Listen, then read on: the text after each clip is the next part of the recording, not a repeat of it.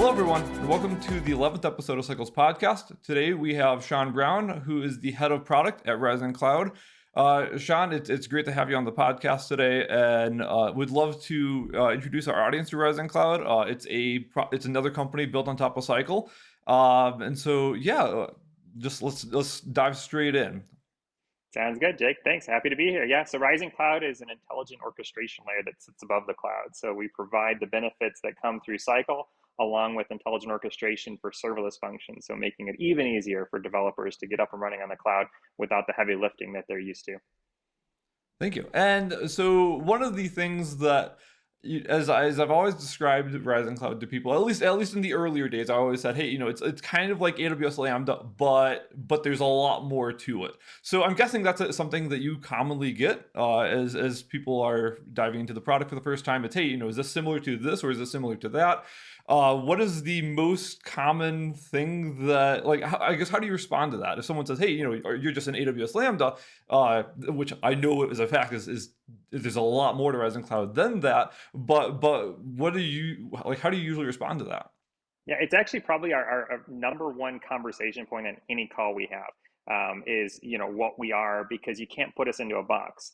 We do align with different existing markets, but there is no market that you can actually say Rising Cloud fits in because we are a container as a service function to orchestrate infrastructure for containers.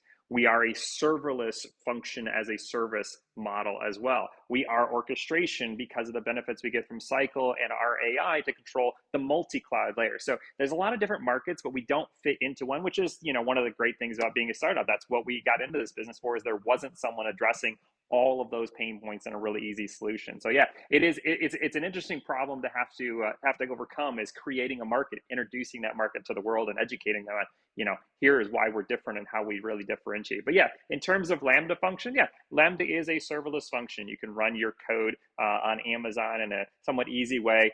Directly competitor to Amazon? No, because we do things really a lot differently. We let you run whatever runtimes you want without limitations, and it allows us to be significantly faster and significantly cheaper. So concept-wise, yeah, it's going to run a function as a service, but there's no limits to the actual runtimes you can run because we are, again, running those stateless serverless containers on our platform, which makes it really easy to use and really powerful. Yeah, and I think that's one of the things that makes me the most excited about Rising Cloud is, I've only used Lambda briefly. So much of the stuff that I do is just very heavy backend where things need to be running all the time. That's that's the infrastructure, right? But one of the big limitations I saw of Lambda early was to the point that you've already made, the limited amount of runtimes, right? Like, as someone who, and again, I haven't looked into Lambda in probably 6 or 7 months at this point, but I know that I do almost all of my code these days in Golang, and as if I don't know today, but as far as I can remember, I couldn't run that Golang code natively in Lambda. I believe it was only like Node and Python. I'm sure it's not the same anymore. But anyway, point being, I love that with Rising Cloud, you can just upload a container that is OCI compliant. You can use whatever runtime you want. And the other neat thing that I really enjoy about the Rising Cloud approach is just the fact that you can actually bake your own dependencies into those containers as well. Like, it's not just the static code. You're actually able to say, like, hey, I am doing video encoding or something, and I need this codec embedded into the container, and being able to bring that with you is so powerful. So it's one of the things that I love about what you've built. But I know that there's along with being able to bring your own containers, your own runtimes, etc. I know there's also a major emphasis on machine learning and artificial intelligence in the Rising Cloud model. Would love to dive into that too. Oh, sure, absolutely. So that's really where our patented sweet spots comes from, is that AI model. We use an AI model that's based on both predictive and reactive analytics to identify the usage patterns of the customer's apps, whether that be the actual containers they upload or the serverless functions that are running in our containers, which allows us to orchestrate the infrastructure to only put up what's needed a little bit in advance of what's needed, so we make sure you don't have to wait for it, but only actually charge the customer for what they're using. So it's a completely dynamic model for the actual infrastructure. So even going back to Lambda, you still specify how much memory you want to use for Lambda function. There is nothing required when the customer is using our serverless functions in terms of what they need to put into memory, CPU allocation, things like that. We scale all that using our AI, monitoring what's needed, making it available in advance, and never charging for more than what they've actually used. So this is my developer brain getting into the weeds a little. But the I know that some platforms are, or some serverless approaches are where there's a long cold start delay. Is how is Rising Cloud addressed that? Great. Yeah, that is one of the drawbacks of really any of the serverless platforms that we compete on a daily basis with. That is that cold start. And if you don't want the cold start, you got to pay more for then the hot start functions. And then what's the benefit of where you're going? If, then you're spending more. Ours has the beauty of the fact that our prediction model knows in advance of when you need it, so you don't have to actually wait on something to boot up. It's automatically going to be available when you need it in advance. And even if there's some, let's say, for example, our AI still takes some time to train. It's, 15 minutes, it doesn't know anything. The first, week, it starts to learn and become more predictive. And over time, it becomes extremely efficient, and it's always updating itself as well. But let's say in that weird scenario where it doesn't know anything outside of the norm of what you're going to do, it's then going to still be able to spin up that container and still queue up the job so you don't lose any workload. So that the jobs that are coming in hit our load balancers, and they're stored there until that worker can get spun up on the unusual situation where there wasn't actually a worker already available from the prediction model. But yeah, again, the prediction model is all about making sure that you don't have to wait for that container or that function to be available. It's always going to be there in advance because of the way that the AI works, predicting and then reacting to the actual usage and then adjusting model in real time as it goes. It's true, AI. And which is fantastic, because I know that that's one of the things that I mean, I know there's a lot of different people using serverless for a lot of different reasons, but some people that are like, they have really critical like latency sensitive applications that have this whole issue around this cold start that can really start to tear apart their applications in the most important times. And so it's neat hearing Rising Cloud's approach to solving that with AI. Is there a theoretical kind of, I don't maybe theoretical is the wrong word, but within Rising Cloud, do you have any maximum amount of time that an application is allowed to run? Let's see, rewording that differently. If I upload a container, does that container, when it's running and scaling and things like that, do I have a maximum, like, hey, this container can run for a maximum of 20 minutes, or is it as long as the workload continues to persist? So two parts to that.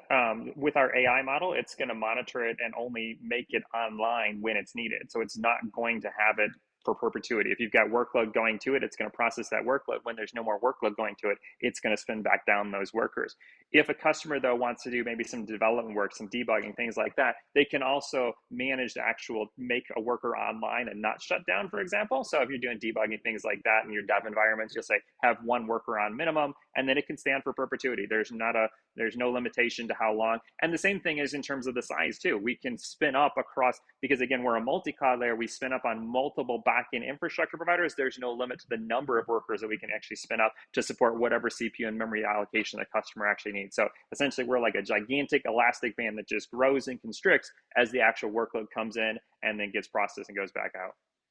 And this is one of the things of Cycle and Rising Cloud working together that I really appreciate. But everyone watching this, well, maybe not everyone, but anyone who's already used Cycle that is watching this knows, obviously, that Cycle's multi-cloud. And it's really cool, to the point that you just made, that Rising Cloud has been able to build upon that and span across all those providers. So I know that Rising Cloud has a bunch of bare metal running over at Equinix Metal, but I know that you have infrastructure into these other regions as well.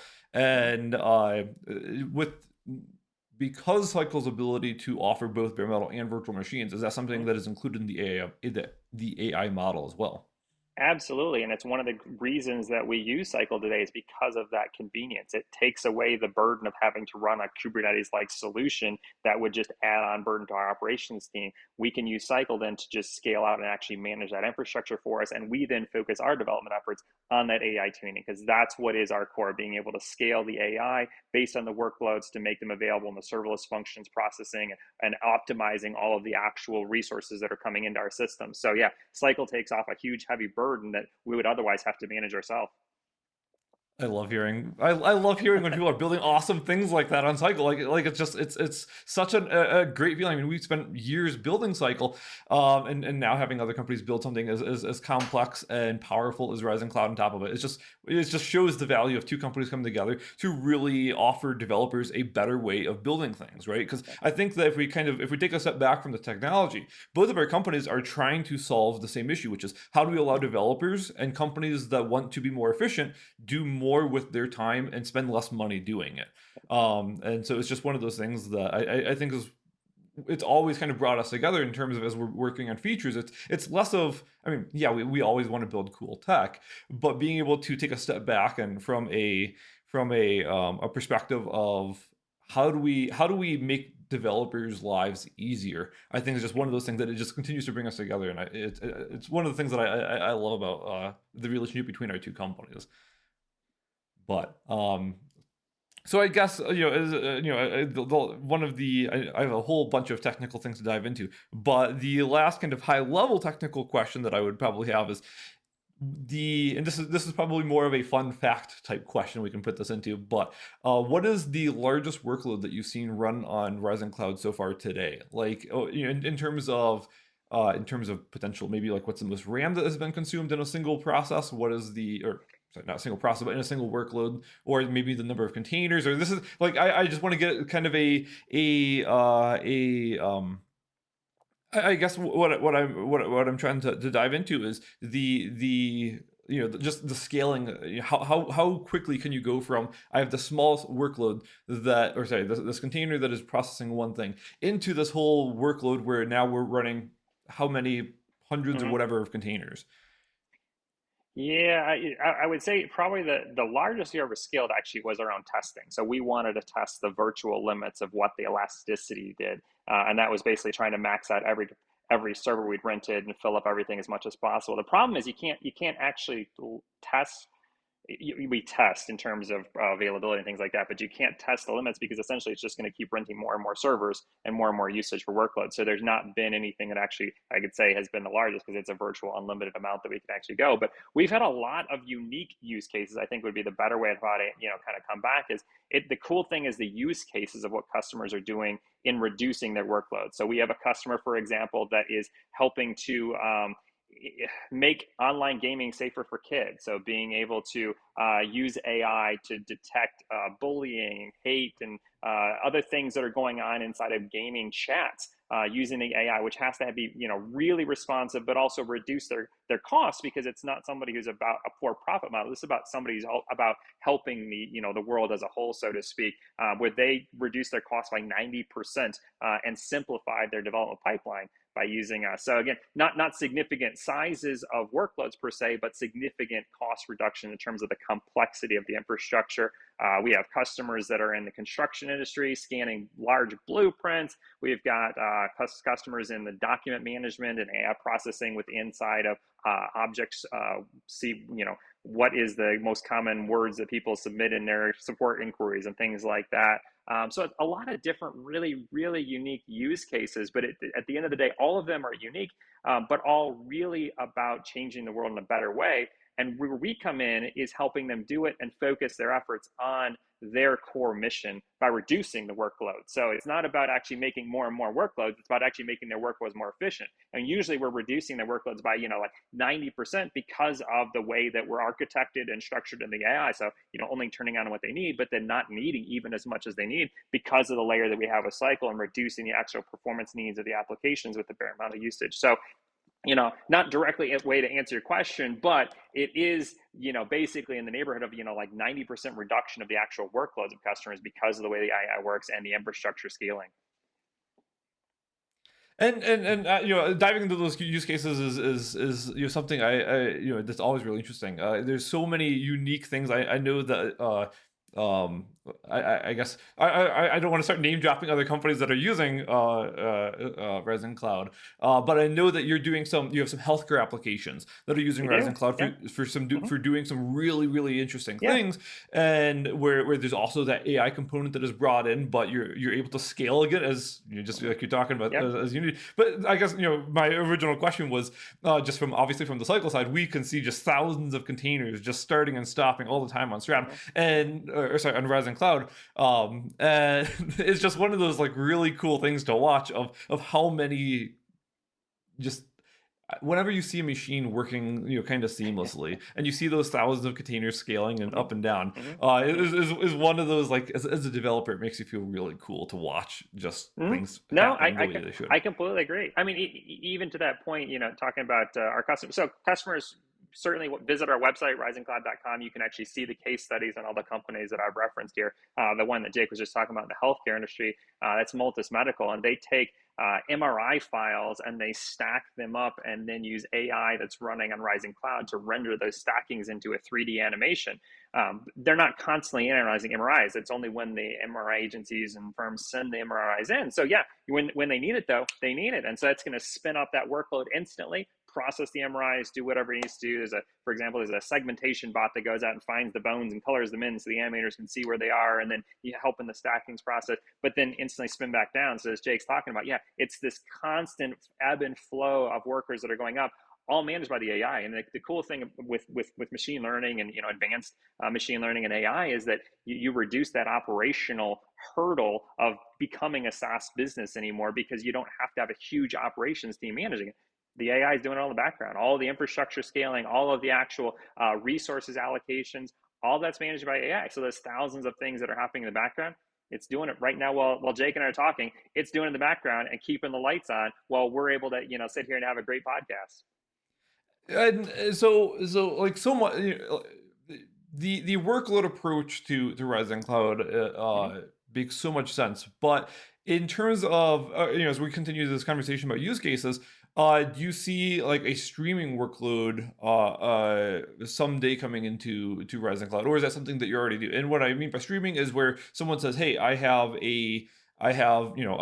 I'm producing a live show or something, and I need to have this, raw video stream, go through, get encoded, or I don't know, I'm not a Mm-hmm. video person, but Mm-hmm. just something where the application is less of, hey, here's a payload, go do Mm-hmm. something with it, Yep. but more of here's a streaming payload that I still Mm-hmm. need to encode and things along the fly. Mm-hmm. Is that something that you've worked with today, or is it something that you're kind of addressing in the future, or is that just something that is kind of not one of the core use cases that you're looking at? Yeah, so in terms of streaming, we do have customers that have some use cases where they're streaming the data in. So instead of pre-building the image in the container with whatever workloads are needed, they can actually stream it in, which reduces some of the footprint of that container, making it a little bit faster, a little bit quicker, a little bit more nimble. In terms of the real-time streaming services, though, no, we have some customers that are prototyping on compression of video, though, and compression of images in the analytics. So the codecs, for example, that you're just talking about, codecs for image compression are not something that's used 24 hours a day, 7 days a week, unless it's real-time streaming. So a lot of times there's a lot of the on-demand services that can actually use to compress in advance. So when it's then being used, it's already done, and you don't have to go rent out the workloads to actually do that for you. So yeah, it's there. There are so many different use cases that I find every week with customers that how they can use it. It's really cool. I describe us as we're that Lego base plate, and you can do so many things with it because it is that foundation that can be turned into a limitless potential of opportunity. Be that AI training for medical use cases, or be that training for making drones fly faster. There's a lot of different unique places that you can actually use that AI for, that's running significantly cheaper but just easier too. Instead of having to buy the GPU support and things like that and the CPU servers, you just rent it on demand and you only use what you actually have to use for. And as you just mentioned with GPUs, we obviously, there's getting to the point of being able to support GPUs is something that's critical for both of our companies. Mm-hmm. And so I know that today Ryzen Cloud is to the point that you just made, all it's very CPU heavy. But Hmm. the goal here is to continue for both Cycle and Resin Cloud to increase the capabilities of our respective platforms, and by introducing GPU functionality. And once that functionality is live, what is there any use cases that you expect that to start opening up more to larger companies, or Hmm. is there use cases that supports that today Resin Cloud doesn't support? We're happy to dive into your thoughts there. Yeah, I mean, absolutely. We've talked a lot about AI, but that is one of the places. Being able to do the modeling faster is what's going to come from GPU. We have one customer actually that has laptops that are just sitting there doing the actual processing for their AI. Get rid of those laptops and just use it on demand from Rising Cloud. So yeah, it's really just going to make it easier and faster for customers to run the workloads that they were already doing that were CPU intensive, now with GPU and CPU as a combination. Once we bring that out.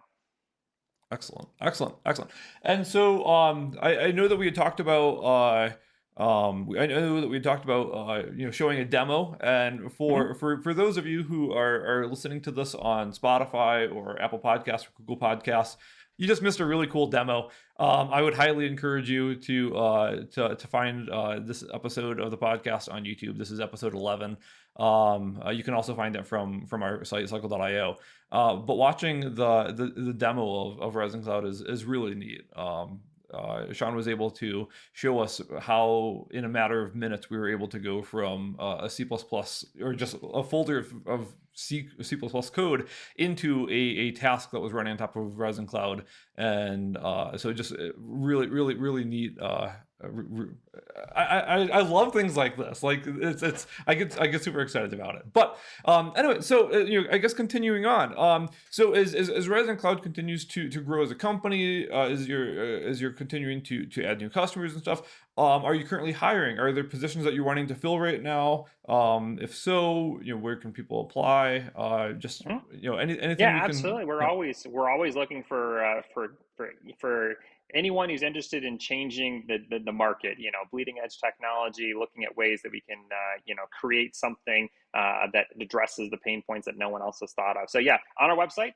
So I keep directing people back to it, risingcloud.com. It's got everything out there, anything and everything you want. Whether it be you're looking for joining our mission, or you want to learn more about how to use the product, get signed up with a trial. All that can be on risingcloud.com.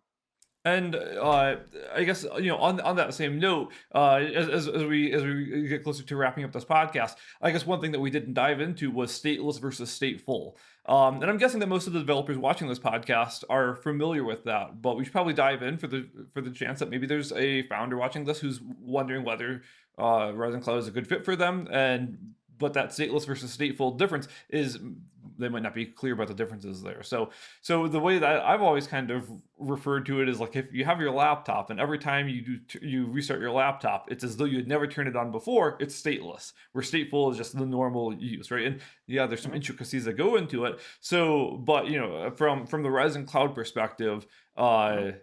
you know, again, as you just Yeah. mentioned, your platform is built for stateless Mhm. workloads. Mhm. Mhm. And so we've Yeah, talked I a would. lot about, sorry, we've talked a lot about what Resin Cloud is a good fit for, but I guess we probably should also talk about what is Resin Cloud maybe not the best fit for. Mhm. Mhm. If that's something to dive into. Yeah, no, great question. It's very fair question. So yeah, I like to describe stateless and stateful being, your short-term memory and your long-term memory. If somebody asks you to calculate, 1 plus 1, your brain's going to kick in. It's going to keep those numbers in memory, and you're going to calculate 1 plus 1 equals 2, and you spit back the result. That's essentially, what we do. You give us input, we analyze that input, we spit back a response. We don't retain that information though. Now, granted, obviously you remember that 1 plus 1 actually equals 2 because that is in your long-term memory. But the concept is that's really the stateful versus stateless. The things that you're going to retain long term, you're going to keep those in your databases. You're going to keep those in your blob storage, your object storage. We are just for the compute pieces, that real time thing that needs to elastically scale up and down and uses a lot of CPU and a lot of memory in the process. Those are the things that you don't need running 24/7. Those are things that only are on for a short period of time to actually do what they need. That's what's a perfect fit for us. So yeah, going back to your question, what's not a perfect fit for us?